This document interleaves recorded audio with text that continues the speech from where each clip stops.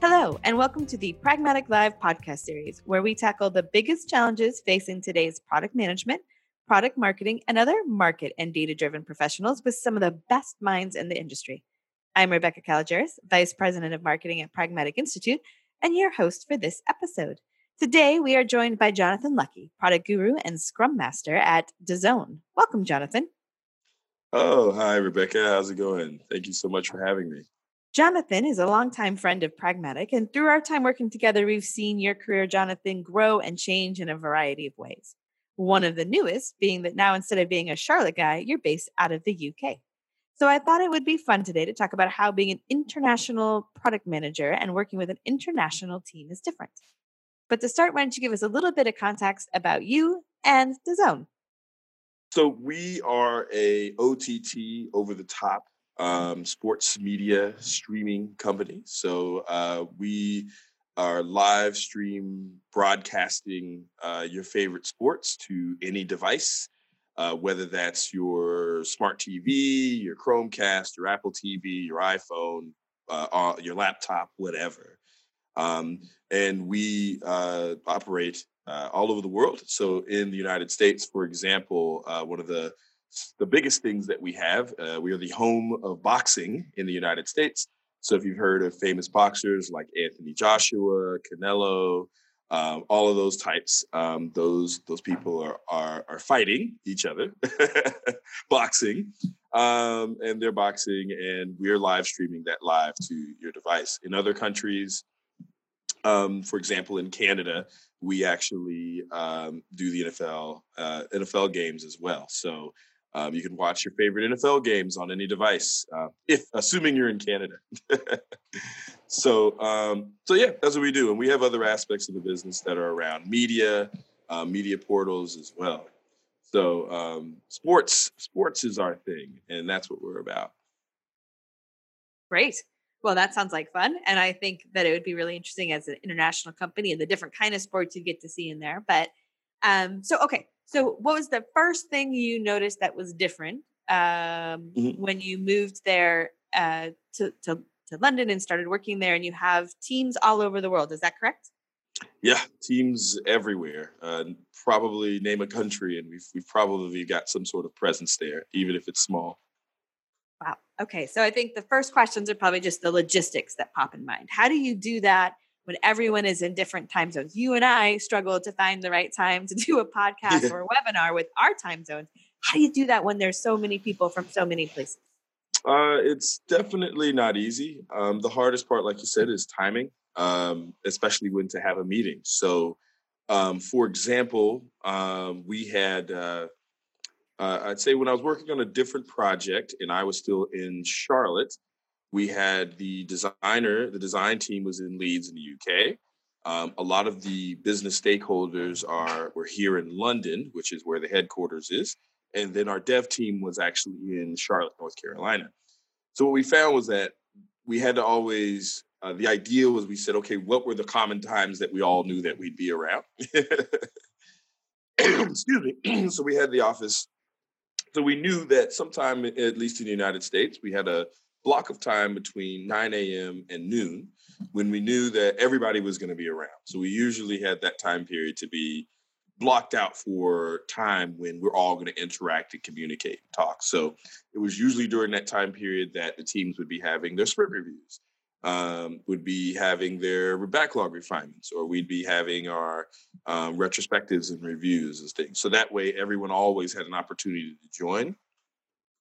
Not always was that easy for some of our folks that lived in other offices, like in, say, people that work in our offices in Japan, if they needed to be involved there. So often what we did is we were very big fans of recording meetings. So we very often, in fact, I have a sprint review tomorrow. We've got people from all over the place that are very interested in what we're doing. They can't necessarily be there. So what we do is we record the meeting, and then afterwards we share it to everyone and say, okay, here's the recording of that of it so that people are aware. So timing is always the hard part, but what we try to do is we understand what the windows are. We try to always schedule things where we need everybody during those windows, which is always tough. And then the people who can't make it, we just generally have a policy where we always try to record. Are there tools that have helped with this sort of cross-national collaboration that you're particularly fond of? Yeah, actually, well, so we use Microsoft Teams here, which some people like more or less than others. Uh, it, it's funny. Someone in the room heard me say Microsoft Teams, and they started smiling at me as they walked by. But the what I found is that Microsoft Teams does have a really good recording tool built into it, which is nice. I think and what's really cool is that it records the session. And even if, say, you fall off of the session, it will still continue to record. Also, the rendering of the session is done using the cloud, so that way your computer's not getting, is not burning up battery or energy or processing power doing the rendering, because it's actually doing it in the cloud. Zoom actually has a really good recording tool baked into it too, and that was really for its meeting tool. GoToMeeting, if you use GoToMeeting, that actually I believe has recording, and it's been a while since I've used GoToMeeting, as does WebEx. If you don't have recording capacity for your meetings, then if you're using a Mac, and also Windows has this too, has a built-in recording function where you can record your screen and your audio. So you can look into that. So even if you don't have anything, you can at least just use the bare bones features that like your OS has. If you need to. One of the things I like about Zoom too is that it also does a transcript, right? So it kind of gives people Oh, options. You have listeners and readers, and particularly if there's, maybe not the whole meeting would be interesting to them, but there are pieces, it gives them a little bit of an option. So I was like, so from a logistics perspective, that makes sense. What about cultural differences? Those come into play as you work with teams kind of spanning all over. yeah. It's funny enough. We just had our internal agility summit last month, just a few weeks ago, where so we have about 30 agile coaches and scrum masters in the organization, and we all try, if we can, to meet once a year. And we basically discuss a lot of critical issues. And what we did is we did a half-day workshop on cultural differences. And we've particularly focused on what are the cultural differences that exist between all the different sites where we work. So we have a huge facility in Amsterdam. We have a huge facility in Poland. We have a large facility in Slovakia. We have a small facility in the United States. And then we have, for those are just related to engineering, but then we have business facilities all over the world. And it was very interesting little things that we learned. So, for example, feedback. When you provide feedback to people, Americans provide feedback in a very different way from, say, the Brits do, or from, say, the Polish. And what we found was very often the Brits thought that the Polish people didn't necessarily like them as much, because the feedback was very how do you say direct? So, they'd show something and say, this is really bad. This is a horrible requirement. This is dumb. This is stupid. And it's not. And it's not them being mean. It's not that they don't necessarily like that person or anything. It's that people in Poland tend to be a lot more direct about whether something is good or bad when they're providing feedback. Whereas we found that the Brits might be way more subtle about their feedback. So then one of the things we found when we started studying that feedback is that maybe when people in the UK were giving feedback to the Polish team, they say you had maybe 4 items. So then they'd give positive feedback on they'd give positive feedback on 2 or 3 of the items and ignore the last item. And so the assumption would usually be that the last item was fine and that there were no complaints. But then actually it was the case that that the UK person didn't like the actual final item, and that's why they omitted it. So very often the UK feedback tends to be a lot more subtle and indirect. So that was an interesting cultural difference. Another thing we found was the concept of high context cultures versus low context cultures. So, and it's very relative. So the a high context culture would be someplace like Japan, where there are lots and lots of social norms and social rules that are very often unwritten or not necessarily codified. And so it's kind of one of those things where you just have to know. I think someone said that there is a word or a term in Japanese that stands for being able to read the feeling of the air in the room, if that makes sense. Mm-hmm. So, and it's kind of one of those things that you should just get. And that is something that can come very easy to someone that has grown up in Japanese society, not so much to people who haven't. And so you have really, really high context societies where there's lots of rules and social norms that are not necessarily written down. Whereas you have low context societies, which a example of that is the United States, Hmm. where a lot of things are made very clear and very open. And there's a lot of what's the word, open room for making, social mistakes and things like that. And that's because the United States very much is a multicultural society. And since its inception has always had to encompass a different array of different social backgrounds and cultural backgrounds, and bring them into its society. So you have to be able to make things very clear to people, and also be very forgiving to people's social faux pas as well.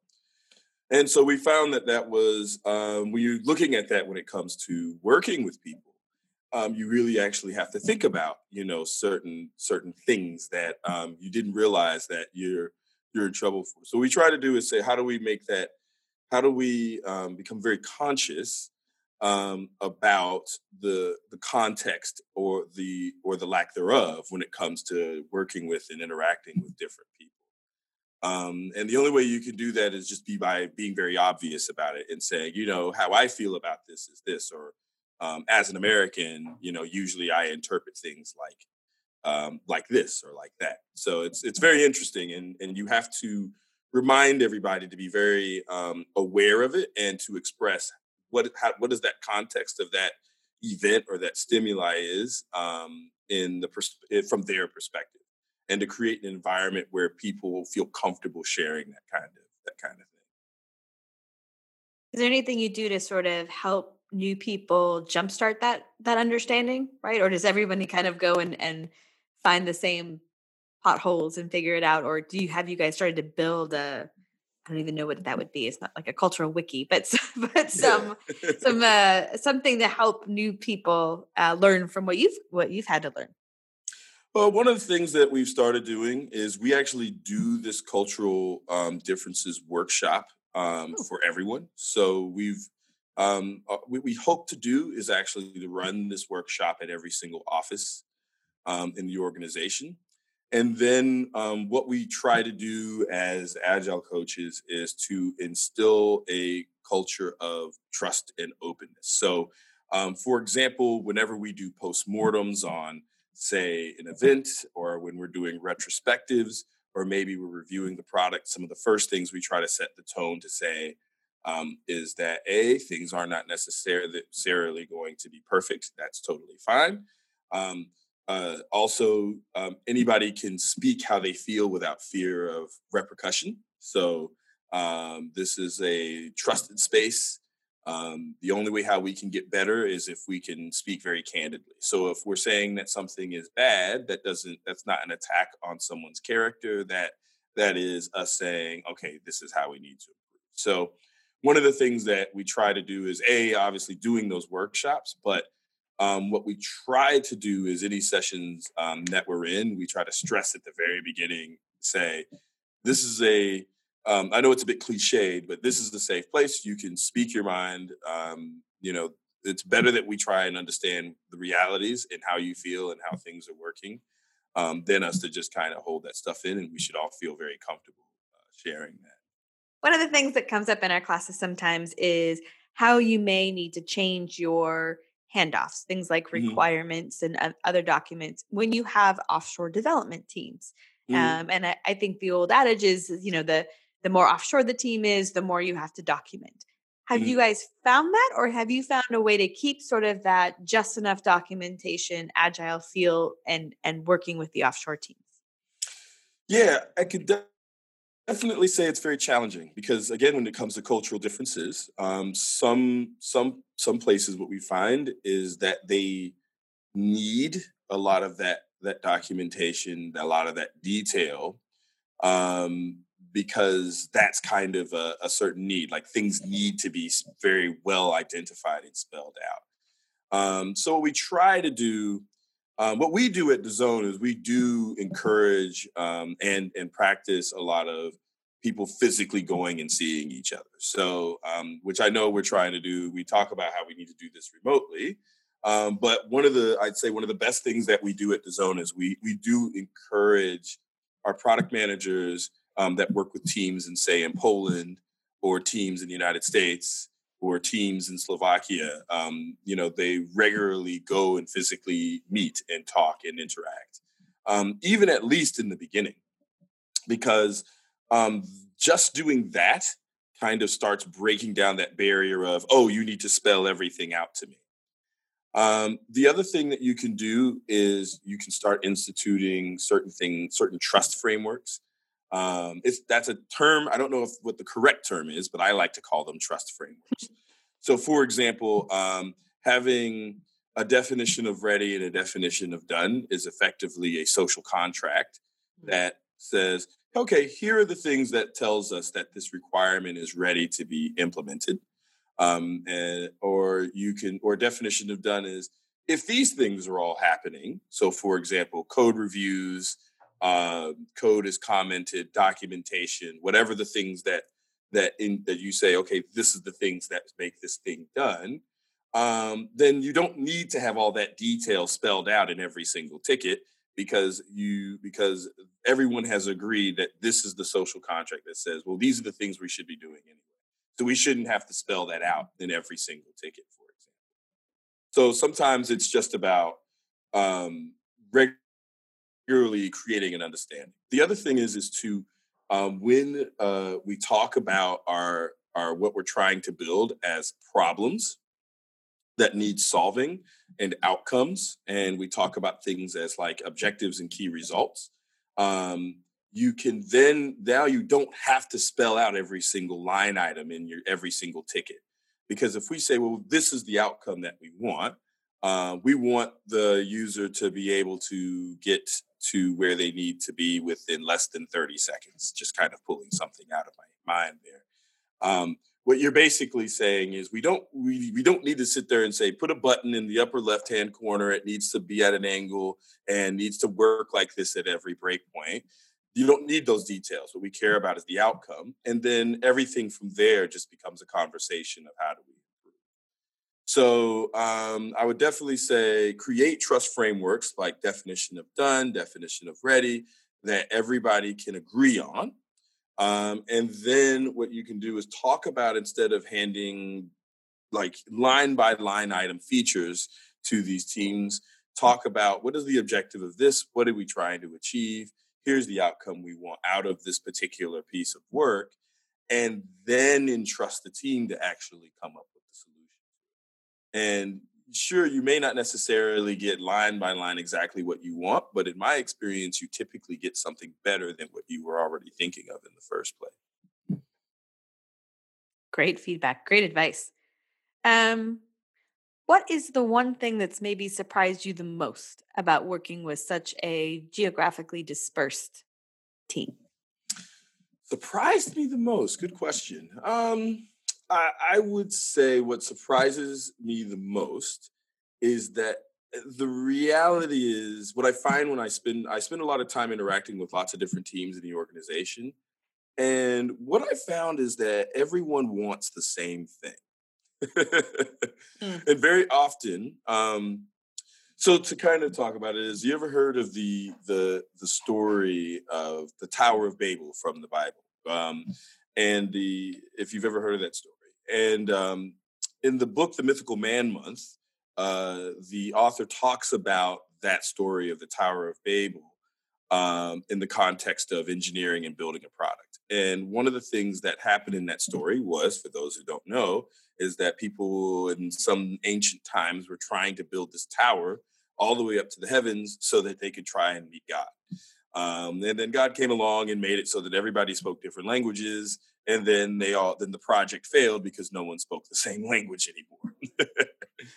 So the idea behind that concept is that when you're not in the same room together all the time, then naturally what begins to happen is you start making assumptions about people, about people and their intentions and what they're doing and why they're doing it. And very often we humans tend to make negative assumptions about those about those things. Those people over there have no idea what they're doing. And so, you hear these conversations with different disparate people in different offices, but they're all having the same conversation about the same exact thing. And you realize that actually all of these people want the same exact thing. Everybody wants to collaborate. Everybody wants more communication from the other side. Everybody wants the product to be better. Everybody wants to improve. And so very often in organizations, we make assumptions that people don't want those things. But my experience, at least at DAZN and many of the organizations I've worked with, that's not the case, actually. People want to improve. People want to work together. So, and that surprises me. And because of that, then now that says is actually we got to say, well, what we need to create frameworks. We need to create environments that accentuate that remove those negative assumptions and replaces it with, yeah, we all want the same thing. We actually want to work closer together. I think that's what surprises me. We all generally want the same thing, no matter where you are, or what culture you I think that's a good point, and I think it's a mistake when we don't assume that everyone else has the same goals of quality and the same good intentions. Like that sounds a little bit naive, but are. Hmm. if I go in thinking you're trying to get me or that you are not on the same page or you're slacking, I can make that happen, right? Just by Yeah. coming in with that approach. And Yes. it's never going to be successful that way. And it is a big Yeah. mistake when you assume that, the sort of worst intentions and the worst feelings, not feelings, but the worst approach from other people. I think it Yeah. really hurts a team's culture. Yeah, it's very interesting. Even when you're not talking about international groups of people, it happens even with groups of people that are co-located. They just might not be working in the same team. We do something called health checks, which is something where we just kind of check and see how teams are doing, the health of that team, what is their feeling, what is their pulse. And what we found was that, you know, one team kind of, they always, these two groups, they seem to kind of butt heads a lot. And we were like, but when we actually did health checks of these two groups, they had the same exact pains. Mm, yep. They blamed each other for those pains, but they actually had the same exact pains. And so Mhm. that kind of revealed to us, well, actually, if they're feeling the same pains, they're actually really what we need to do is have a conversation about how can they work closer together to solve their joint pains, as opposed to assuming that the other side is the one causing their pains. Right. No, I think that's a good way of it's a good thing to remember for all of us working with teams to say whether they're co-located or dispersed or anywhere else. It's interesting to me how often the groups fighting are both trying to solve the same problem, right? Yeah, Their yeah, priority is the same problem to solve, and they just don't have the perspective of the other side. yeah, absolutely true. Absolutely true. Which seems a lot of what you guys try to do to make this sort of international team a success is to provide that understanding and that context up front. So it's at a Yeah, more core base level, so that the individual interactions don't need to carry all that baggage because you've kind of built it into the beginning, which I think helps you exactly. streamline and expand. So that's Yeah, exciting stuff. exactly. If you can get the relationship going between people, and the interactions, and it's little things like I think we talked about in the webinar the other week. It's like always have a webcam. Um, Hmm. let's um, let's always make sure we have good microphones, and let's try to talk to each other every week. And sometimes with sessions and meetings, I know that it's not necessarily the most efficient thing to do, But I often say, encourage there to be a little bit of banter and joking and talk about, how's your wife and how are the kids and how's the husband and, those kinds of things, Mm-hmm. because it's important that we have to recognize that we're people. And so once you have the relationship going and once you have frameworks of ways of trusting each other, then you actually find that you don't have to have exhaustive requirements for every single thing you're trying to do. It just becomes conversations, and that alone makes the entire product development process significantly faster, easier, and less painful. Yeah, definitely more enjoyable. Yeah. All right, Jonathan, this was a fantastic conversation, and I really appreciate your Nice. time. Is there anything else you Nice. want to share with our listeners while you have them captive? Oh man, a captive audience, so I Right? could keep them here for a long time. So many things I could share. I guess the biggest thing is when it comes to working with people remotely is to touch them as much as you can, by voice, by voice. I was like, When ooh. you're working with a group of international people, touch them as much as you can, talk to them, have conversations, interact. Try to create as much of an effective face-to-face communication as you can. Um, you know, uh, if you can, I know always budgets don't accommodate for this. Try to at least see these people or bring these people together in a room at least once per year, as often as money will allow, because you want to create that relationship between them. Because once people have a camaraderie, a relationship, and they work together, everything else, the cultural differences, the interactions, the work, everything else becomes that much easier to deal Great advice. And I have to say, just a small thing that we found here is that with. it's really hard to have a deeper meeting, like a brainstorming or deep discussion with sort of mixed attendance, right? So if Yes, there's 10 yes, people in the room and there's 6 people on that are teleattending, that those 6 that are teleattending, it's really hard for them to track and yes, participate. So we've actually have, even yes, though you're right next to me, we're all going to jump on and do it all remotely, and then the yes. conversation becomes far more fluid. So it seems weird and counterproductive because you're missing that energy, but it's so hard when there's mixed attendance. Yeah, you really brought up an interesting thing. That's exactly what my NBA team used to do. Is that we had only about 2 people that worked remotely, but what we did is we said we'll always just kind of have just all do the meeting remotely, so that way everybody can kind of do things online. That way Hmm. you don't have side conversations that the people online can't hear. What that particular team took it upon themselves to do is they had an all remote day at least once a week. Because what the feedback Hmm. that they said, one of the feedback that the people who were online said is that they missed out on the hallway conversations that would happen in the side chats. So what they would do is at least once or twice a week, the entire team would all be remote together, and so that way those hallway chats would happen within Teams or Slack or whatever they were using, and that worked out really well. Just to kind of again create as much of that, just people being mindful about the people that aren't physically in the room. I think that also gives you a good perspective. Like, I didn't realize Yeah, just how hard it was to have those mixed meetings until I was one of the virtual attendees, and I was like, yeah, "Wait, what?" So it helps you understand the different tools too. Okay. yeah, absolutely. All right, Jonathan, as always, a pleasure to have you on. Yeah, anytime, Rebecca. Always happy to be around. Great. All right. That does it for today's episode. Thanks everyone for listening. And don't forget to join us next week when we tackle another great topic designed to help you elevate your product, your company, and your career.